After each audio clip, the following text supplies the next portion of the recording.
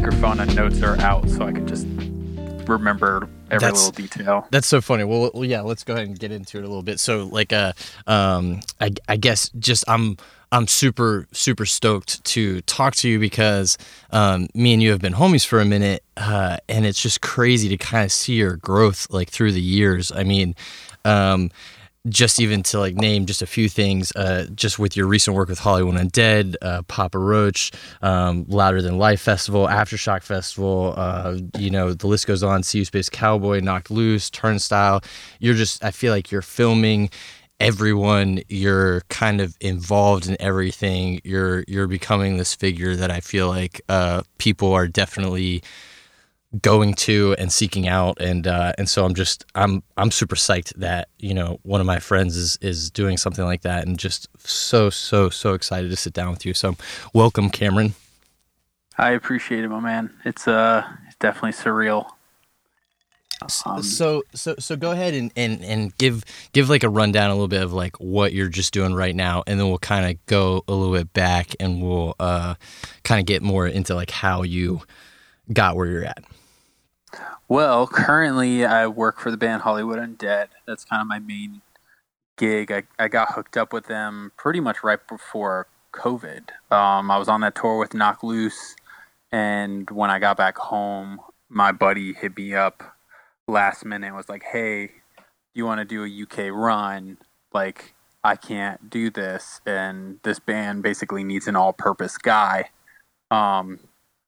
And it just kind of fell into place where I had literally just gotten my passport for Knocked because we had to go through Canada for like a day, which ended up being kind of like a blessing only because I wouldn't have been able to go to Europe.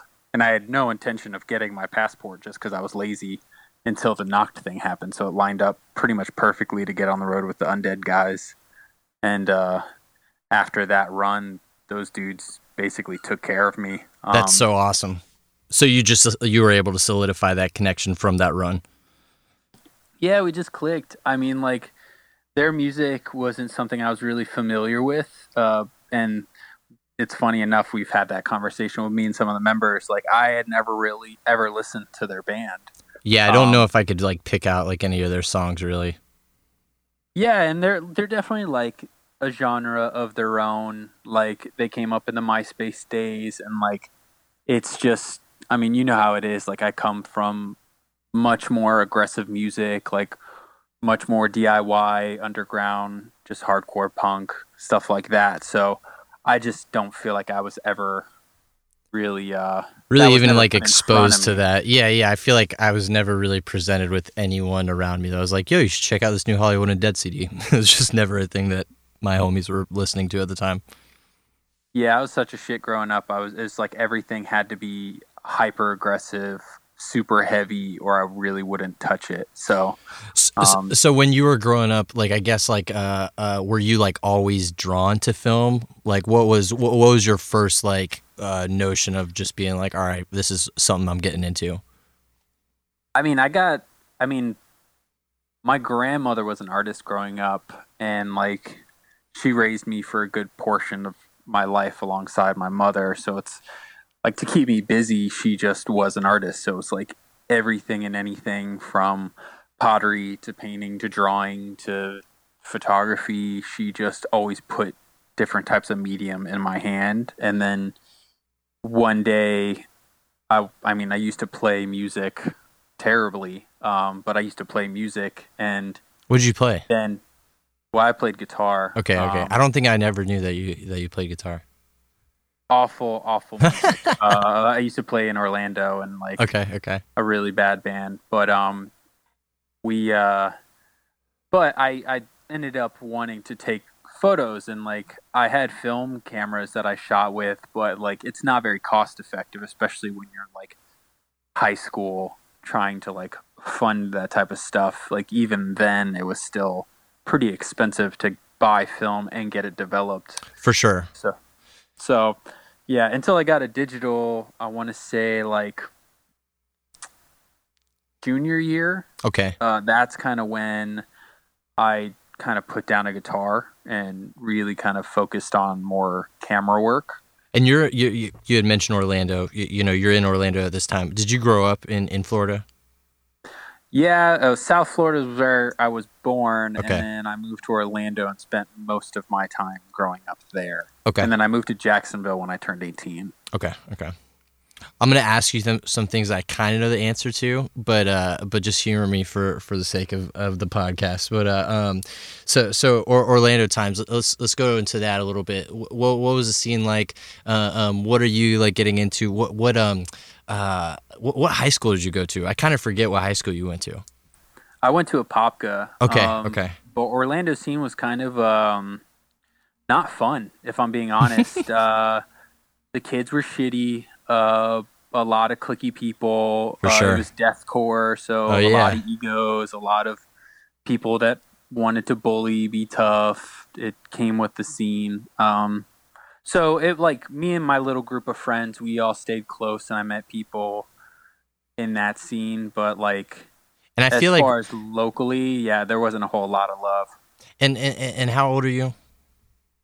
I'm 30. So I feel like we were going to some of the same stuff, but I feel like also at the same time I was like so disconnected in my world of like the Christian hardcore scene, and I know that we definitely like were at some of the same shows, but it was hilarious at how like the Orlando scene at the time was like a couple different things, but it wasn't hardcore to me until I moved to Tallahassee. Like I didn't really experience like true, you know, there was Island Oasis at the time that was doing stuff. But even there, I feel like I was seeing more of like For the Fallen Dreams and like bands like Thick as Blood, kind of more of these like, definitely like crossover bands. Yeah, most of the stuff, it was like locals. It was like Fall Bret, Devoured by Pestilence, Aiden. That's right. Yeah, by bands Pestilence. like I can't. Dude, that's so funny. That. Do you remember like Lincoln County Massacre and stuff like that? And like I'm trying to think. With My Bare Hands. Yes. Oh man, so funny. Okay, yeah. So when did you like start like filming shows? I didn't start filming shows till much later. I moved to Jacksonville, and like I don't know why. I just I do know why.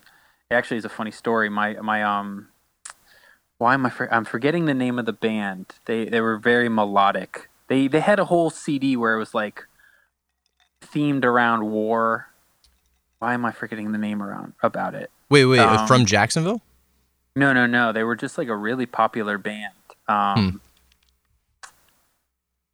I'm spacing, but basically my friend Joe Caribly, he had a moment where he wanted to do a doc on this band, and it was just like a thing kind of showcasing a little bit of behind the scenes and showcasing a little bit of like live with that. And Joe was a cinematographer, and he brought me in on that. And after that, it was kind of like oh shit, like this is cool. Like seeing a part of something that I had help in, and seeing the final piece, it was just like rad to see. Kind of like I've always been in that environment, but I never thought to do it that way. Just like documenting shows and any type of narrative, anything like that. So like once I kind of tapped in a little bit on that, I filmed shows every now and then, but I never really took it seriously. And then I don't know what clicked, but I was just like, I should just be shooting these all the time. So I just ended up like any show I went to, I just started recording them. And so that's essentially how that started. It was just like helping my friend with something just because I had a camera that had video capabilities. I think it was like a Canon 5D Mark III or Mark II at the time. Okay, yeah, I was gonna ask because I don't really know too much about cameras, but I wanted for you to go into a little bit of like, you know, your first cameras and stuff like that, before you do go into that though, I do want to touch on, you know, you getting into it just because, you know, random friend asked you to do something, and then you realize how gratifying kind of that archiving that stuff is, and I mean, I feel like for people, especially in our scene, that type of history is so important because you don't have these big shows where, you know, there's always going to be some professional cameraman there and a whole setup and stuff like that, you know. And so we definitely rely on people like you getting into the scene and starting to document that stuff. And so really cool. That's how you got into it. First camera. Well, you mentioned that Mark, was that like a good camera at the time, or was it like a piece of shit, or like what? You know, what's the initial investment to start actually filming shows? Actually, I think at that time it was a 7D, thinking about it. And at that moment, like, it was a great camera just because, like, you know, I was not by any means like wealthy or well-to-do. Like, I funded pretty much all my stuff. Oh, Defeater. That's the name of it. Defeater. Okay, cool. War, God, yes. Oh my gosh. They're like whole World War, like, is it World War II or World War I theme? Like, I love how they pull that theme in. So neat. Yes, that was the project. I looked up his website to try to hear his old Vimeo to try to see if I could find a thing. But yeah, Defeater. Man, when was that? That was 10 years ago. Okay, so that's why. So you've been really filming for a decade plus. Yeah, that's crazy to think about. That's so cool.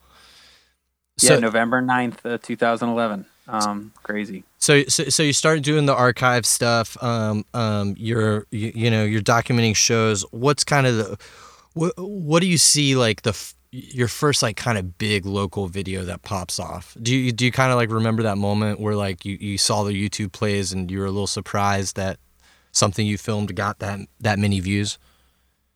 Honestly, no. I just never really paid attention much because I was shooting all the time. Right. And that was never. I didn't really make, like, YouTube doesn't really pay out. So it's right. So in the scheme of things, it's like I wasn't really focused on views because it never benefited me. True. Like, and truthfully, I never really gained much traction. Like, my YouTube is still very small, all things considered. Like, I never really gained much of a following on the internet. I never really gained any type of money. So it's like there was not really a reason to kind of keep an eye on it. I just for sure shot and uploaded. Okay.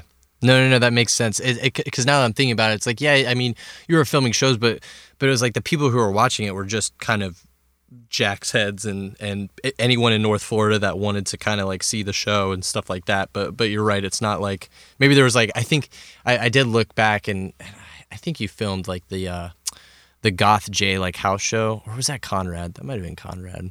I think that was Conrad. But there's a couple of videos of yours that I do remember like having like a decent amount of plays and stuff like that. But so what happens to where you find yourself like in a position where you're actually filming more? Because I remember you kind of working more in like merch and stuff like that. And then what ends up happening where you're able to kind of more transition to filming a little bit more? Yeah, so I guess the intro, because nobody else would really know him, but I know you do. His name's Mikey Sierra. Oh, yeah, the man. The man. And Mikey's always looked out for me. I mean, he's family as far as I'm concerned. And there was just one day that he had an old friend that he was in a band with forever ago that ran a thing called the Music Experience. And that's right. Okay, I remember that.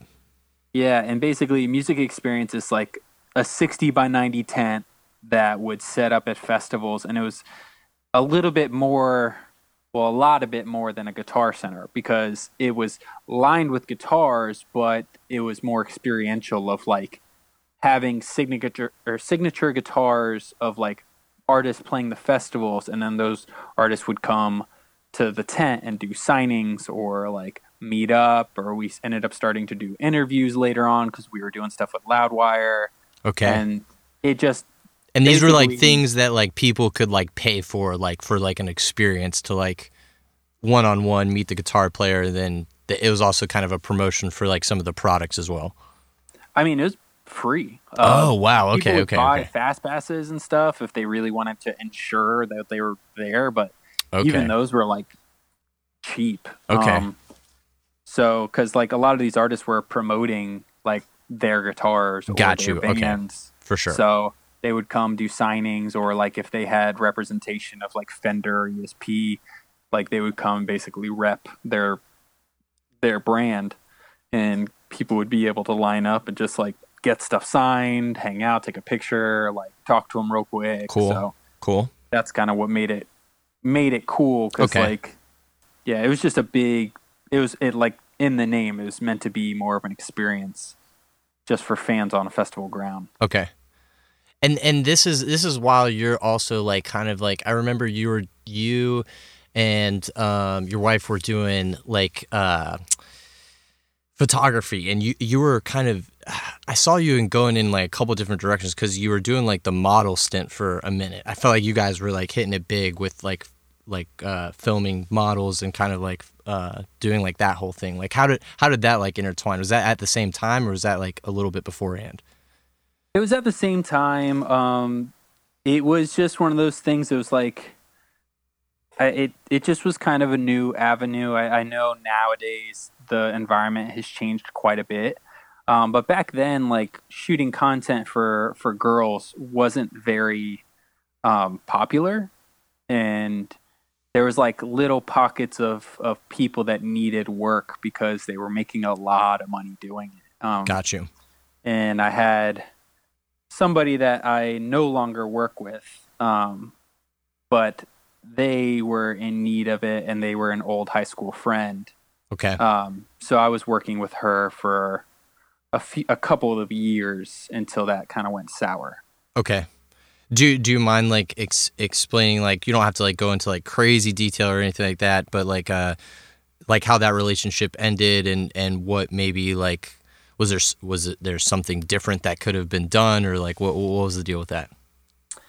I just think some people are kind of built for that, and like for anybody that doesn't know, like when it comes to content, whether for bands, whether for models or people, the most important thing that you can do is just basically value it. And I think with anybody, any relationship that I have with a band, a model, or whoever, I think it's all needs to be grounded in like respect and honesty. Right. And that's essentially where my relationship with her went very wrong, because she just, I think once money became plentiful and came easy, I think a lot of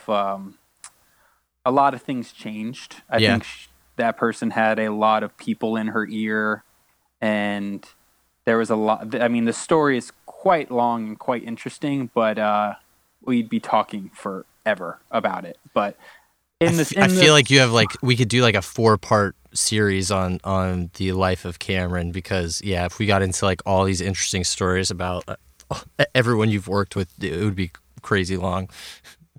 Yeah, no, I've had my hand in just about everything, but essentially I think like with that, where it could have gone better, I think like some people don't like having hard conversations, and I love to. Okay. So that's where it kind of went wrong. So were you doing things for them like more while the money wasn't rolling in? Were you doing things at more of like a discounted price and kind of putting yourself out there, and then when you felt like you needed to be taken care of, that was not happening? It got to a point to where they were making an absurd amount of money, and they had a boyfriend that thought he was a momager. Okay. That got really ugly, because he was a narcissist and a leech. Okay. Interesting. And I let him know how I felt about him, because he decided to get a little brave in talking to me and my lady in certain ways that he definitely shouldn't have.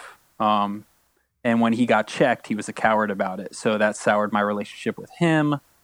And with her, she didn't like having the conversations about basically stealing from me and hiring me for content that she didn't ultimately want to pay me for. Got you. So she tried selling it out from under me, is how that relationship ended. Got you. And so now, like, going into like more, you're just a little bit more careful when you go into situations like that. No, it kind of soured me on it entirely. Okay. If I'm being honest, me and her were very close, and it just brought a really ugly side that I didn't expect from them. True. So once that happened, it was kind of heartbreaking because like basically that person wanted us to move out to LA for them. They wanted me to drop basically touring, shooting music, and just working for them. So they were basically trying to change my career path. Gotcha. But then after they offered me percentages of their income, and when they got an invoice, their tune kind of changed. So got you. Yeah, so I don't like working for people anymore because like nowadays with like the OnlyFans world and with how cheap everything is starting to become in that space, there's not really a whole lot of money for these girls to like even offer. Right. And also my services as a professional aren't really sought after because back in the day it used to be like high-end model work. And now it's more so like cell phone, amateur. Right. Let's get the person who's trying to like come up and like that's the person who I'm going to hire. Like okay, like you need to build your portfolio. Like this is the person. Is that what you're saying? Like it's kind of shifting to? No, I think it's more just DIY. Like a lot of these girls just shoot it themselves, and like I don't blame them. If we're being honest, like it's not like I can really put much of pressure on anyone to work with me because I mean, with COVID and everything else, like I'm expensive if I'm being honest, and I wouldn't expect anybody to hurt their wallet to work with me. For sure. And you've been able to now like pivot in a sense where you have more leverage and your time is valued in a sense where you can, charge the amount that you do. So, so while you're doing this model thing, you're also doing the music experience. And so you're obviously, I remember you posting videos and just I guess, yeah, that's like when I start seeing you film people that, celebrities, essentially, rock stars. Who are some of the people like your first, like kind of star shock, like value when you interviewed them?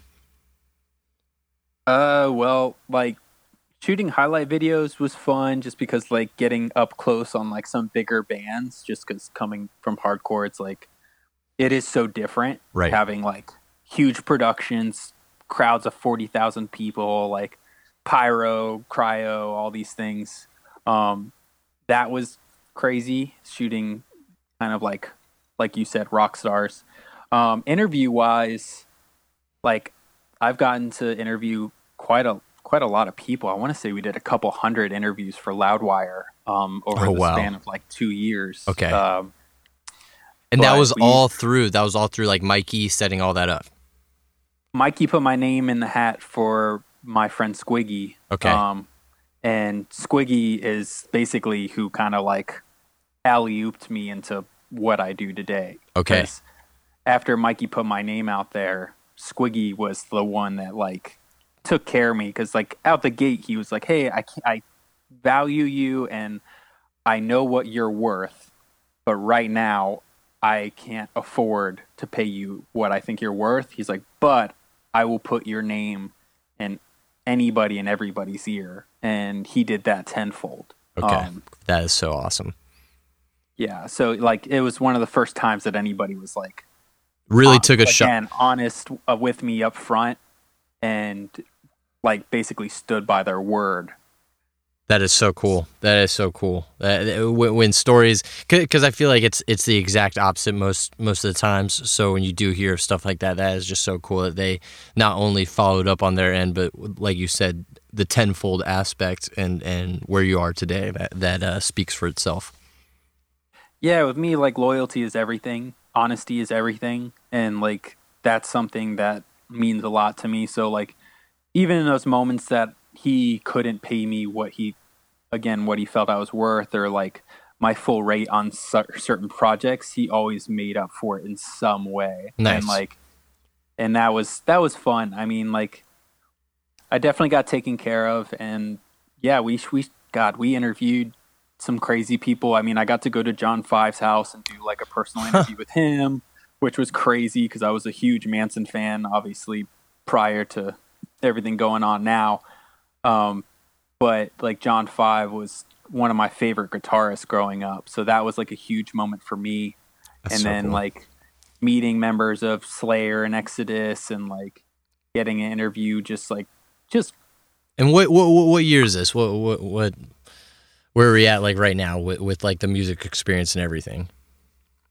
let's trying to think. It's been a few years because I mean I think I started with them in 2016, Right. but like we had like a really kind of slow startup. Like I was shooting just like content under tent, and then like Squiggy is just a hustler. So like he was basically like, oh, like how do we? After my first time with them, like he had all this content and all this stuff I shot and like the live videos. So he hit the ground running of basically taking everything I had and was like, let's make this bigger. And so like, yeah, it basically that's when the deal with Loudwire kind of happened, where they got implemented and they started giving us access to artists. And And while you're doing this, okay, so like have you've moved into now like because okay, like I'm trying to line up when I will always remember the conversation at Logan's wedding where you're like, I think I'm gonna dive in completely and I'm gonna go for it, and you're talking to me about taking the risk of going full time. When does that happen? Is that when the Loudwire stuff lines up, or are you still working like a side job right now? no, I think when Loudwire hit, I was full time. Okay. But Talk basically, I was about screen that printing for a transition a minute. little bit. I mean, I think there's a fear always with everybody.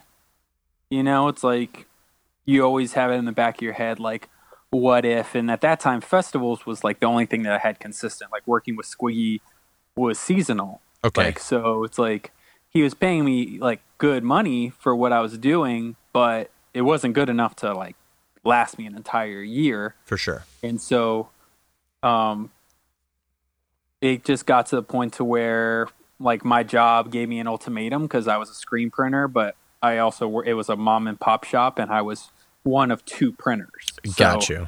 when I was gone, it put all the pressure on basically one guy and a like and basically the two owners to kind of make up for me being gone.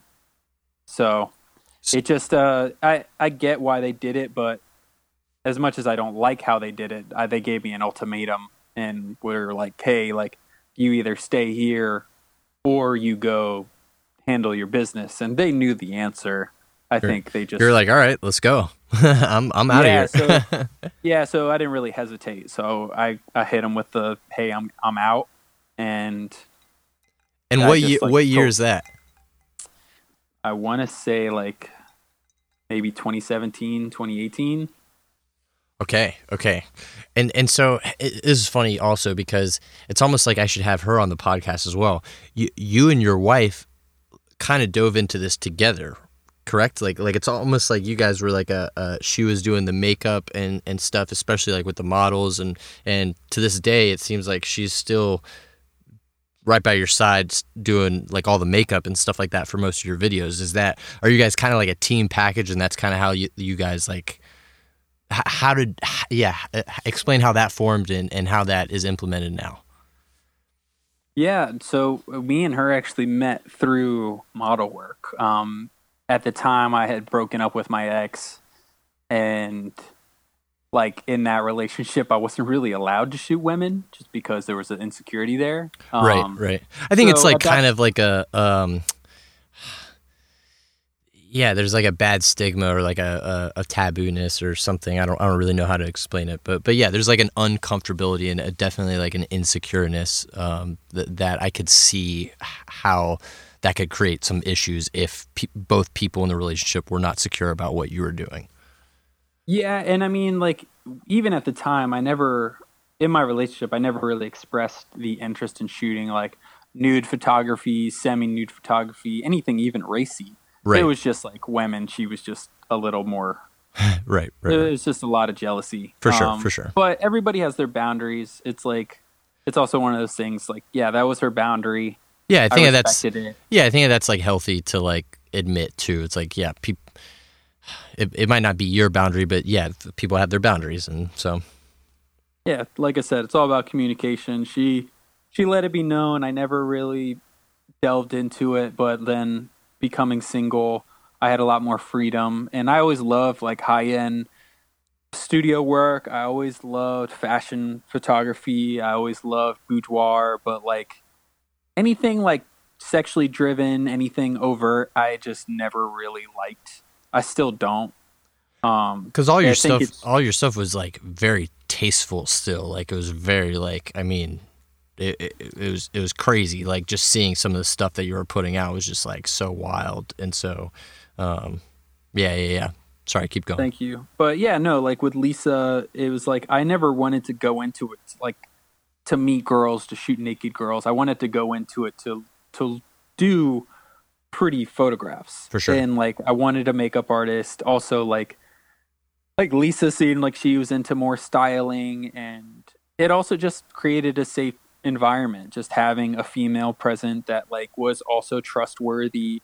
It didn't involve any explaining on my end, to have a model be there, be comfortable.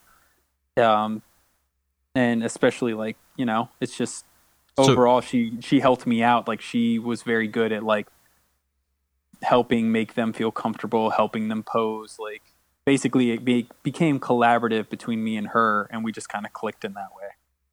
That's really, really cool. And yeah, I can only imagine just in a world full of that has a history of people being creepy, has a history of just abuse, that, you know, you guys can team up and kind of create more of this environment that really does make models feel comfortable, makes people feel safe, and I think that was like really cool when I kind of saw that kind of pairing forming. So yeah, no, it's been fun, and I mean, like she's been around for a very long time at this point, and I involve her in everything because she is just very talented. So we'll skip forward a little bit because I want to touch on kind of two of the videos that I saw recently that she was like involved in, and that I just was so stoked on, because it was a band that I wrote off. I didn't get them. I didn't want to get them, and then when I watched the videos, I understood, and I was just like, this is awesome. But See You Space Cowboy is definitely not a band that I would turn on immediately. And the two videos that you guys just put out, the Constellations one and A Brief Moment in Lasting Intimacy, you did both of those, correct? I did. I've done all the See You Space Cowboy videos. Okay. So the Constellations one specifically, I'm like obsessed with the color scheme and just like the whole the color wheel palette that you guys chose, the kind of the vintage retro look, everything about that video was just so like awesome. And then it really their music, like I said, it was not a band that I would put on, but then when I put them on, I'm like, oh, you're a combination of kind of all the good parts of every band I listened to in high school.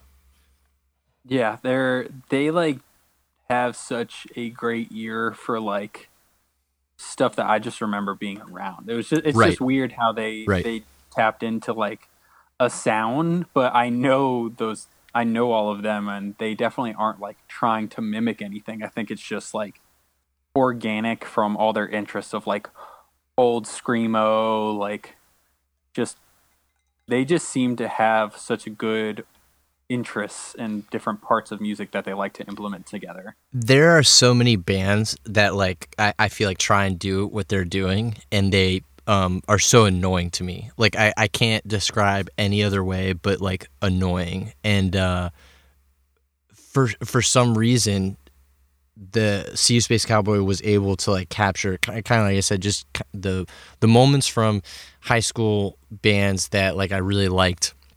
And you can tell where their influences are like drawn from, but then they do not go down the route of kind of some of these like other bands that just like end up. I kind of just don't know how to explain it, but if you are someone that is if you're someone that's wrote them off for as long as I have, I would definitely check them out, give them another chance, because and the way that you do the videos, especially on the, oh my gosh, I actually watched the To End a Brief Moment of Lasting Intimacy at work. And it was, and I even saw the not safe for work thing. And it was funny because I kind of like forgot what even that meant. And that is a spicy video. Holy crap. Oh man, that was so funny. That actually got toned down. It was supposed to be much raunchier. I was gonna implement, like, actual nudity. It would have been implied and covered, but like we just had a lot of cancellations. We had incidents where people were subjected to friends that had COVID, and we had like a moment where it just like a lot of things were falling apart. Sadly, with every See You Space Cowboy video, we are always throwing curveballs. And the fact that these videos even come together every single time is insane, because like there's just a lot of hiccups with them, and it's not like to anybody's fault. It just seems like the universe always just wants to test us with these things. That's so crazy. So those two sets in particular, they're like drastically like different videos and stuff. What is more difficult about kind of the shooting in like the house, with like kind of more of the retro look, and then the other one with kind of being like more like flashy, like bright lights and stuff like that? Do you have a preferred like shooting? Was there like something particular that you liked, you know, or didn't like about those shootings? Can you go through those a little bit? Well, so misinterpreting constellations was like, I'd say the only thing that was a hiccup was honestly my fault. I was really bad at time management that day, and we had spent multiple days shooting The End of a Brief Moment. And with those, both videos were shot back to back within like 4 days. So we only had 1 day for misinterpreting constellations, and then we had 3 days for End of a Brief Moment. But misinterpreting was the last video we did, and that was like on a Sunday, I want to say. And at that point I was fried just because of everything we were doing, and I just like we pulled that video together like in a very short amount of time, just because like styling and makeup and setting up, and like sadly the people that well, it was a husband and wife that rented us the space, the house. And it's funny because there's a story to it that is actually what was kind of definitely put a big damper on the day right out the gate shooting, that made the rest of the day very tense. Oh, please divulge. So the husband was amazing. Venezuelan dude, like loved metal, come to find out, very normie, but like the house was extremely beautiful, very obviously renovated in a nice part of town. So these people obviously have money, and coming into their house, you just don't know, because like screamo band, like alternative, and just to put it out there, queer band, very obviously, again, alternative, like not something typical. And like even right out the gate, it's like, oh, we're used to trap artists and EDM Disturbed artists running our place. But so he was so not used to it. But then like when we told him like, oh, this is more of like metal, screamo, metalcore, like his eyes lit up, and he was like, that's great, like I can't wait to see you guys play. And like he like hung around, and then he found out the work that I did, that I like shot bands like Slipknot and Disturbed and Rob Zombie, and he was fans of all those bands, and I was about to shoot festivals with Metallica, so then he was like, oh, that's crazy, like that's great. And then the guy that was doing BTS for me also works for a bunch of bands too, so he like warmed up to us almost immediately, was very accommodating, like let us know. And his wife was the complete opposite. That's awesome. Did not like us there, very obviously super cold. What was her deal? Like she knew what was going on, that you guys were renting the house. Like I don't understand what. How does that even work? No, that's where the story kind of pivots. So, so he's again, super accommodating, watching us, like, but he's excited. So he's like filming us with his phone. He's like asking us questions. He'll go upstairs, check on us, give us privacy when just gives us a couple breaks. So he wasn't even like a punisher. Okay, cool. I was going to ask. He was pleasant. No, he was pleasant to be around. So, but his wife, there was cameras all over the house. Because it's a renovated place. It's very expensive, obviously. So gotcha. She is very, very clearly spying on us. So every move we make, you can feel it. And there was a message that I sent them where in the video, there's a scene where it's kind of the wrap-up scene that changes the mood, where the actress knocks over the chess pieces. And I had previously messaged them and said, hey, there is a scene that I want to do with the chessboards. They're in your sample shots. Are they available to use? I have an idea. And he said, yes, we have 2 chessboards. Or someone says, I don't know if it was her or him, but someone replied saying, yes, they are available. I should have maybe been extra cautious and said we're going to knock him over. Or, yeah, just saying she's just going to push him over. It's just a simple scene. It's shot in slow motion, so it'll look more dramatic than it is. Right, like, right. I just need her to basically change the scene of like she's mad, game's over. So the husband is watching us during this filming process. So he is, again, he's hanging stoked. Out. Yeah, and he's just keeping an eye just because he likes the process. He's seeing us set up. He's hearing the music too, and he likes the music. So we have our scene with Connie and her, and this was like pretty much like at the start of the day of filming. Okay. And we go through the chess pieces. They're playing. We cut to some of the other scenes, and then I tell her, I said, okay, we need the lights, so we're just going to knock out this final scene. And you were just going to, I said, all you have to do is just push him over. You don't need to smack him across the room. Because again, this lady is very obviously watching us. And I'm not trying to piss anybody off. True. Well, it still did. She immediately, when we did the scene of her pushing the pieces over, I just hear this woman running down this spiral staircase. Oh my gosh. And then I can hear her talking to her husband because he comes out to address her. And she, like, they're throwing my chess pieces, yada, yada. And so, of course, I want to defuse it. So I come and I said, hey, look, I apologize. We're not trying to disrespect your space. And she's like, those are 3rd century. They're irreplaceable. Like, they are so valuable. Like, whatever. And I was like, I wish that had been divulged at any given point. Like, we wouldn't have even touched them. Like, I wouldn't have even looked at them. So she was livid.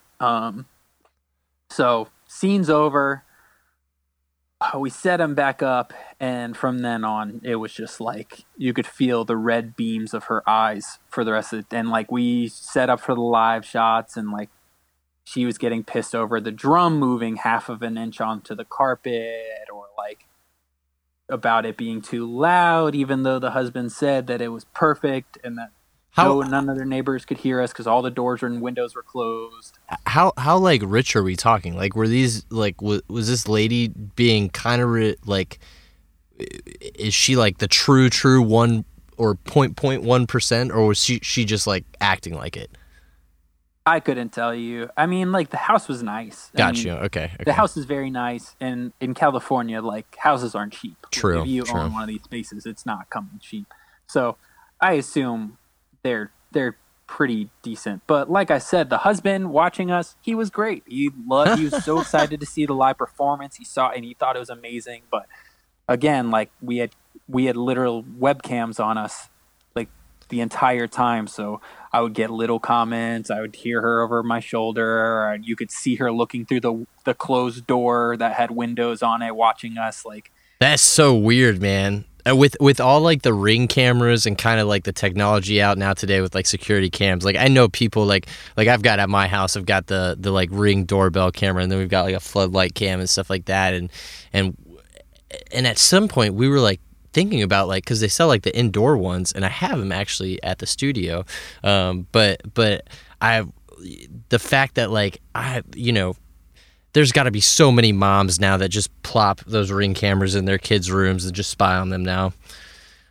Yeah, I don't know, but yeah, it just made for a very tense moment. But again, like, we had a moment where we were rushing because our time just evaporated, and we still had, like, basically the final scene of Connie being bandaged up and, like, flicking the cigarette with holding the gasoline. Like, Got you. we didn't get that shot. Okay.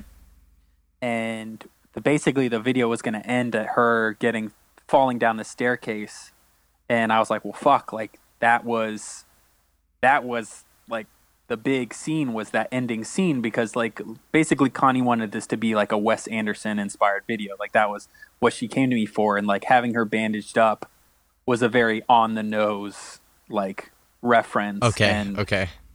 And also, just for the sake of resolution, like, we just wanted, because the whole video is about basically, like, when a relationship is controlling and toxic, and, like, basically mind games, and how do you break away from that, and, like, just the idea of emotional abuse, and kind of, like, having that ending of, like, basically lighting the cigarette and leaving it kind of scarred was in the treatment, and it was, like, how we had pitched it ending. So I actually messaged the guy, and I was like, hey, or I texted him, I was like, hey, we missed our last shot. It is my fault. Like, if you're available tomorrow, if we could just rent it for an hour, we won't even come inside the house because it was all exterior. And he just let us do it for free. So we just showed up. Oh, that's awesome. We bandaged Connie up. Just did it real fast. We were in and out in like 20 minutes. That's so cool. So that's awesome that he ended up, like, coming through and just being a cool guy, even though that his wife was a pain in the ass. Yeah, it felt bad because we tried guest listing him on, like, their shows coming up, and I messaged him asking for his information. He never texted me back. No. So I hope he didn't get in trouble.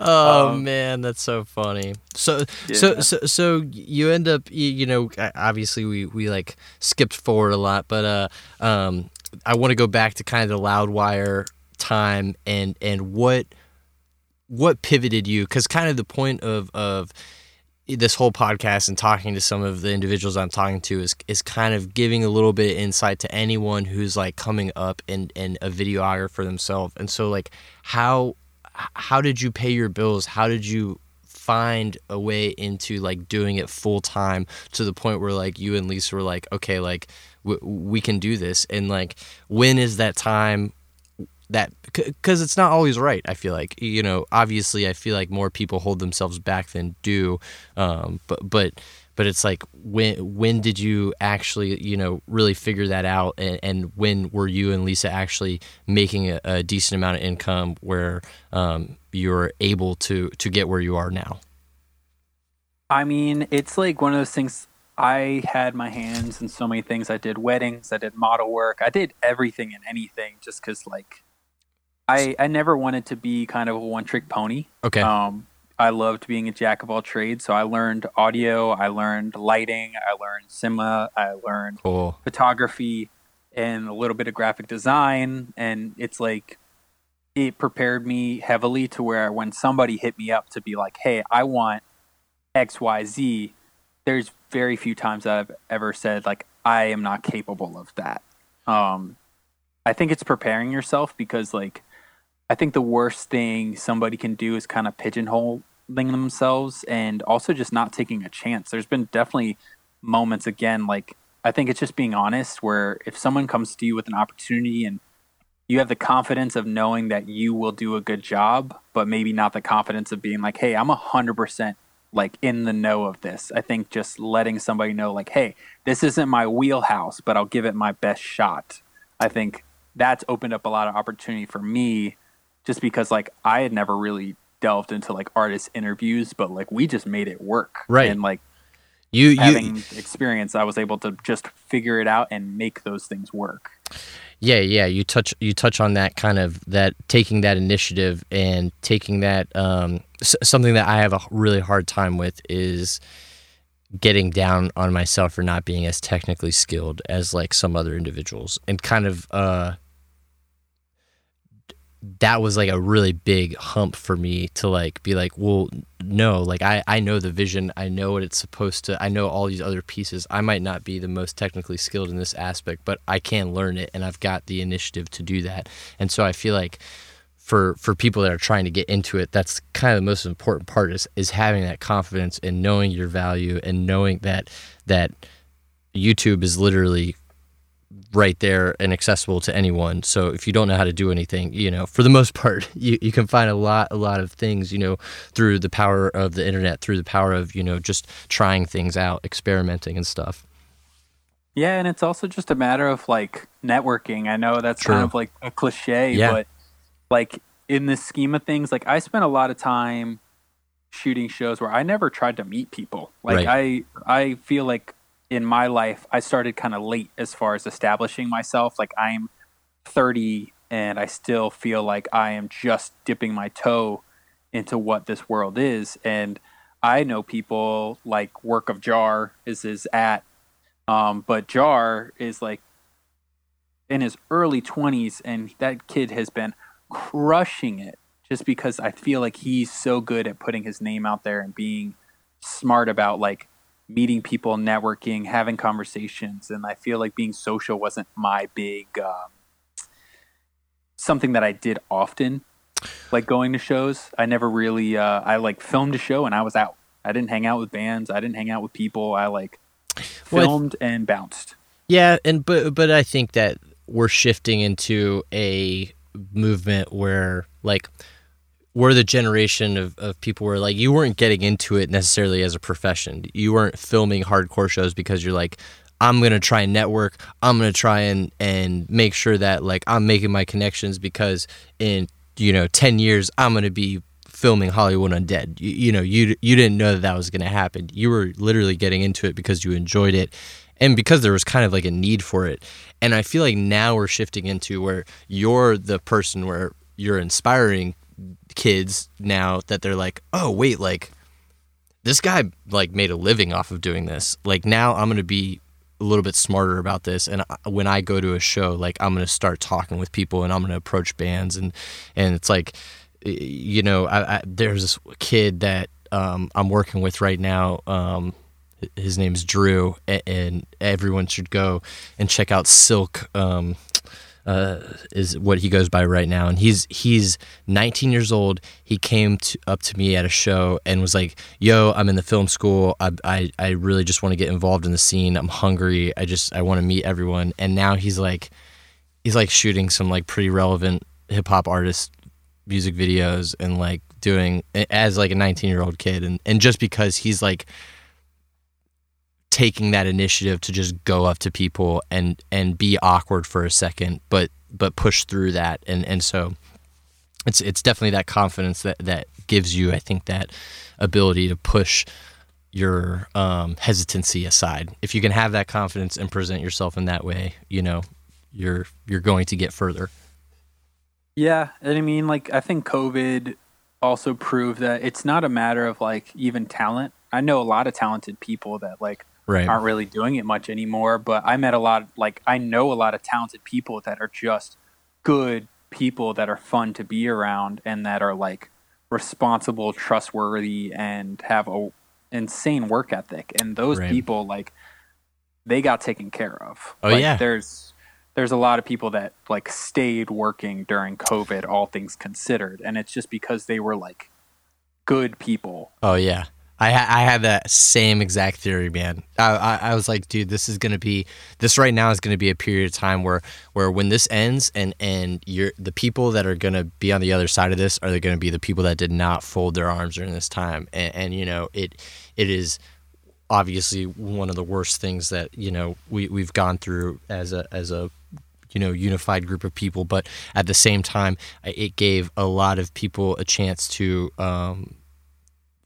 focus during that time of especially, and I feel like the creative industry and the music video art industry, just that whole space really gave you time to figure out what you wanted to do and maybe think a little bit more about it instead of being concerned with like the hustle that you have to be putting out this, putting out that. And so you really saw, I feel like, people that use that time, like you're saying, the people with the insane work ethic.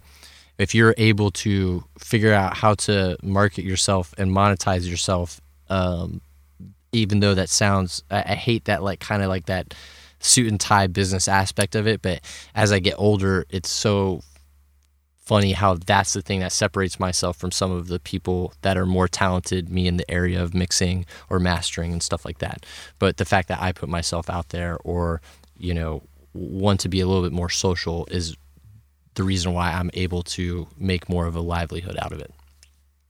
Yeah, and I mean, like I said, I was never really a social person growing up. I've gotten kind of better at that, but it's just a matter of putting yourself out there with people you respect. I think that's been Right. kind of the thing that made all the difference for me. Is I luckily through Squiggy, I met a lot of absurdly talented people that like I was so just blown away by, as far as like their stories, who they are, like how they are, just overall them as people. Like there's people like my buddy Sebastian, or like this dude Strati, or Sam Shapiro, or Kevin Garcia. Like there's a ton of people, or like Bryson, what was it, Bryson Roach.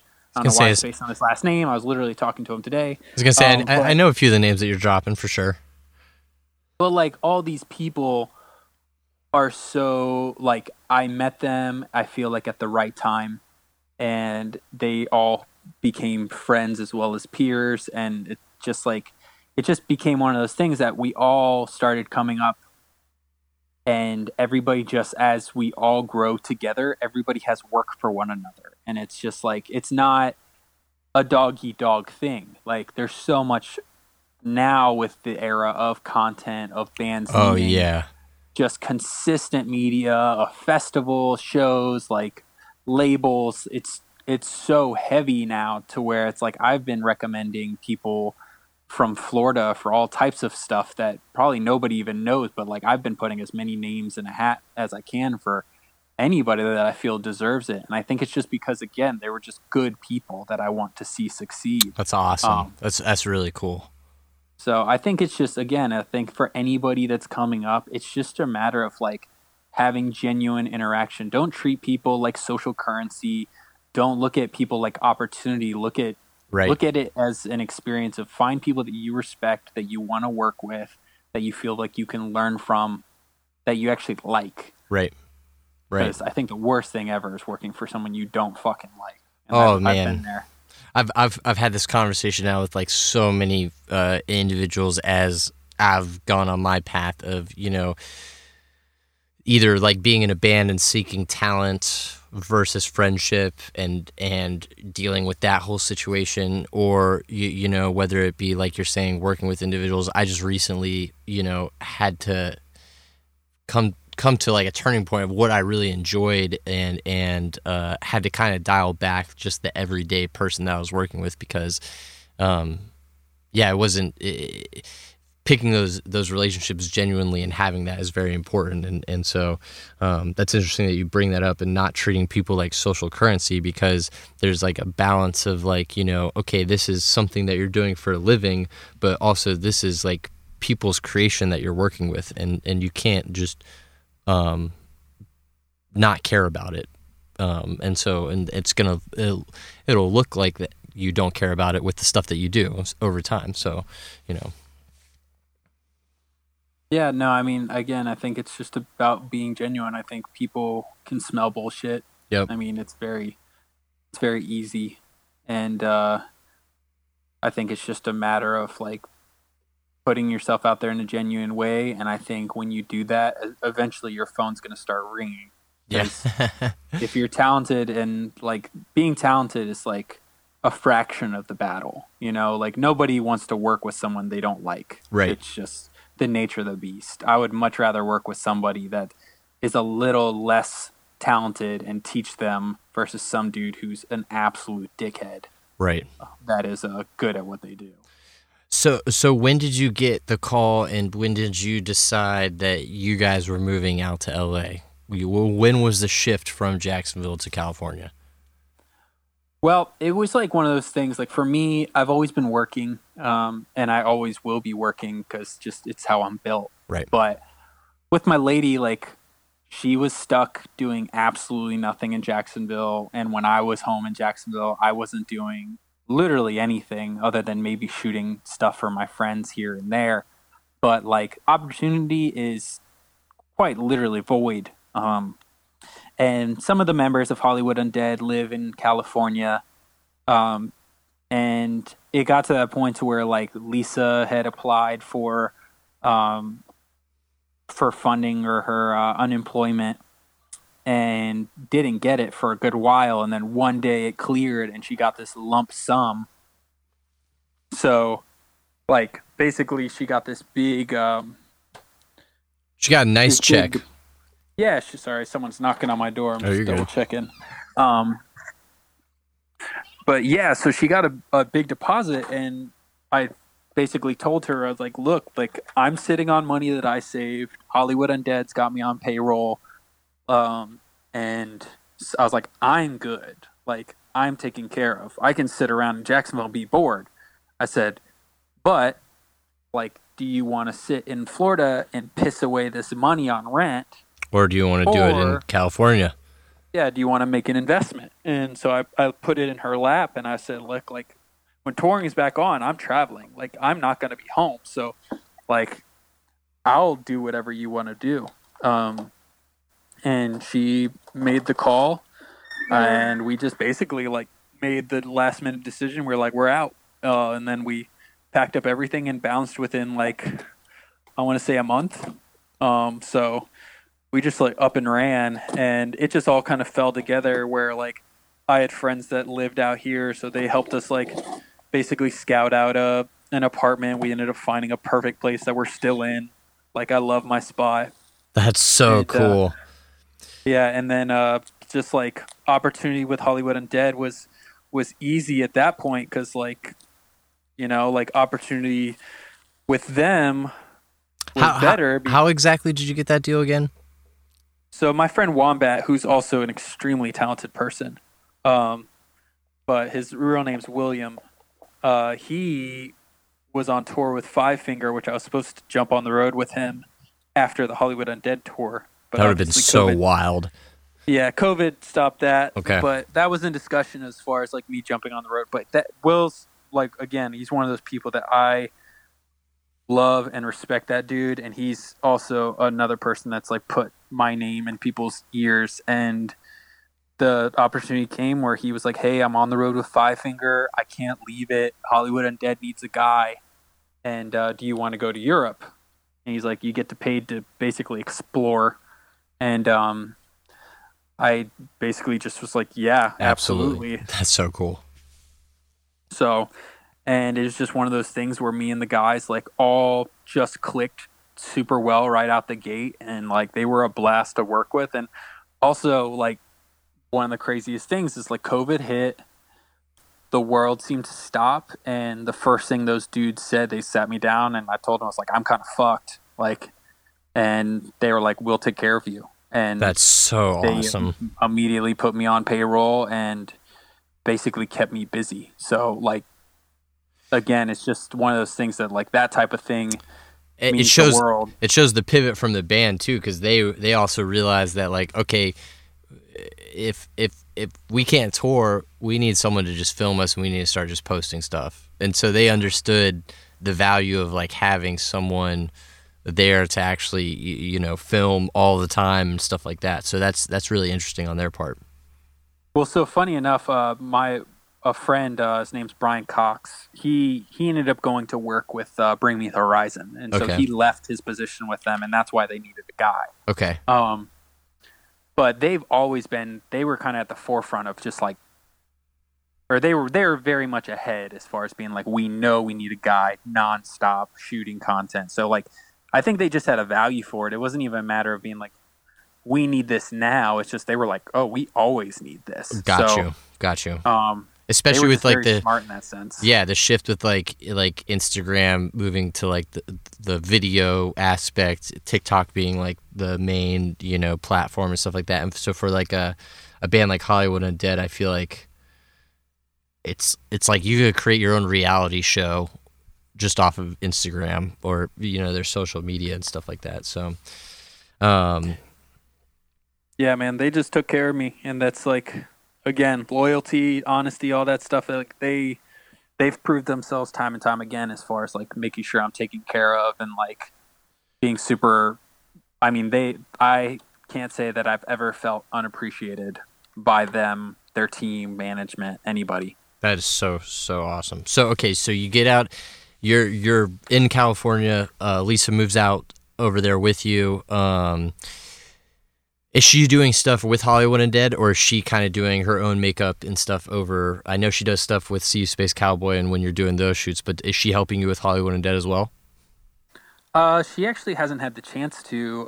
So when she came out here, we moved during COVID. Like it was Yeah, I remember that. August. I think at that time it was still August of what was it, a year and a half ago? 2020, So, yeah. yeah, so it's like when Or we came out here, 2019. like the roads were still empty. Like there wasn't anything going on. And then one day, funny enough, my friend Aaron, he's the one that does the BTS stuff for me. But Okay. Aaron had a friend who worked for Trixie Mattel and PEG, and PEG is essentially like a hub of like entertainment, music, merchandise Okay. for a lot of drag queens. Okay. And so Lisa got an opportunity to where they were like, hey, do you want to come fill glitter and like pack merchandise for drag queens? And like, She's like, this is for anybody that amazing. knows Lisa, that's like My dream job. literally, yeah, it's like, it is absolutely her. The girl's got multicolored hair, Let's crazy go. colored eyebrows, covered in glitter. Yes. So, and like all of our friends back home are like drag queens, and like she's heavily been in that community. So it's like she came into it knowing who everybody was and like all Being- the personalities. Yeah, just being the perfect person to set that tone and environment and everything. But fast forward to now, the person that hired her left because they were a touring person. So they, as COVID ended, in the quote unquote, once she started touring, she left her position, and basically like Lisa and her friend took over as managers. So now she's got like double promoted at this place and is helping run PEG in the merchandise area of like shipment. So y'all are everything straight else. up just killing it right now. Yeah, I mean, I am very happy with life. I gotta say, like, again, like this was an opportunity that I wanted for her as much as for myself. Like, I came out here and hit the Right. ground running. Like I think within the first week, I was shooting live streams of like Corey Taylor's live stream. That was like the first gig I did out here for my friend Sam Shapiro and Kevin, and then we had Dance Gavin Dance, like shut down a whole bridge, and like I camera opt for that, and then like all the music videos and like other stuff that was going on with See You Space Cowboy and Wrist Me Razor and like my friends in this band Halo West. Like there was I just have been very lucky that like when I came out here and I touched ground, like everybody knew about it. So everybody was hitting me up being like, hey, do you want work? Do you want to stay busy? Hey, we got this. So like I That's hit the so ground great. running, and then she got that job, and she's been just slammed up like going to these events, hanging out with these people, doing work and getting to meet and chill with like people she sees on TV. So she's like over the moon in that sense as well. So it was probably the best decision we made was to move out here. And that's just such like a testament to like just people taking that plunge and just doing that.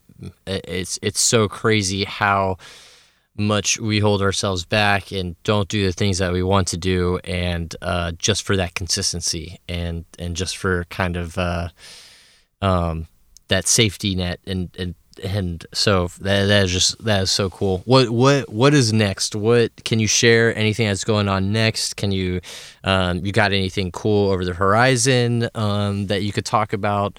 What is the next 5 years looking like for you guys?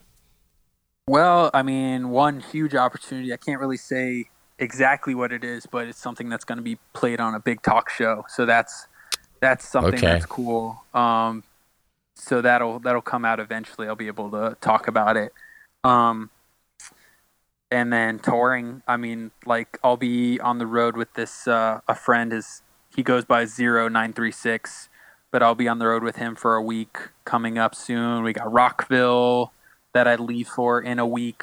I'll be back in Florida in Daytona for like 4 or 5 days. Then after the basically like I get home from Rockville on the 15th, jump on tour with Zero on the 16th, back home for Thanksgiving, and then I'm on the road with Sea Space Cowboy and Risk Me Razor for like maybe a week or two. Okay. And then taking December, and then we got a tour with Hollywood Undead that will be going on with Papa Roach and Bad Wolves. Yes. So, Oh my gosh. So yeah. so insane, the jump that you do. So cool.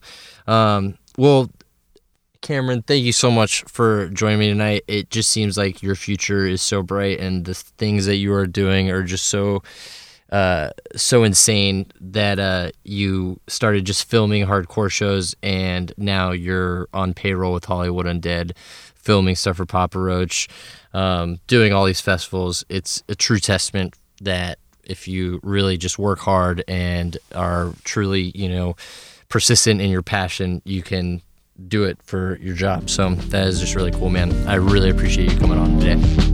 Thank you, my man. Definitely.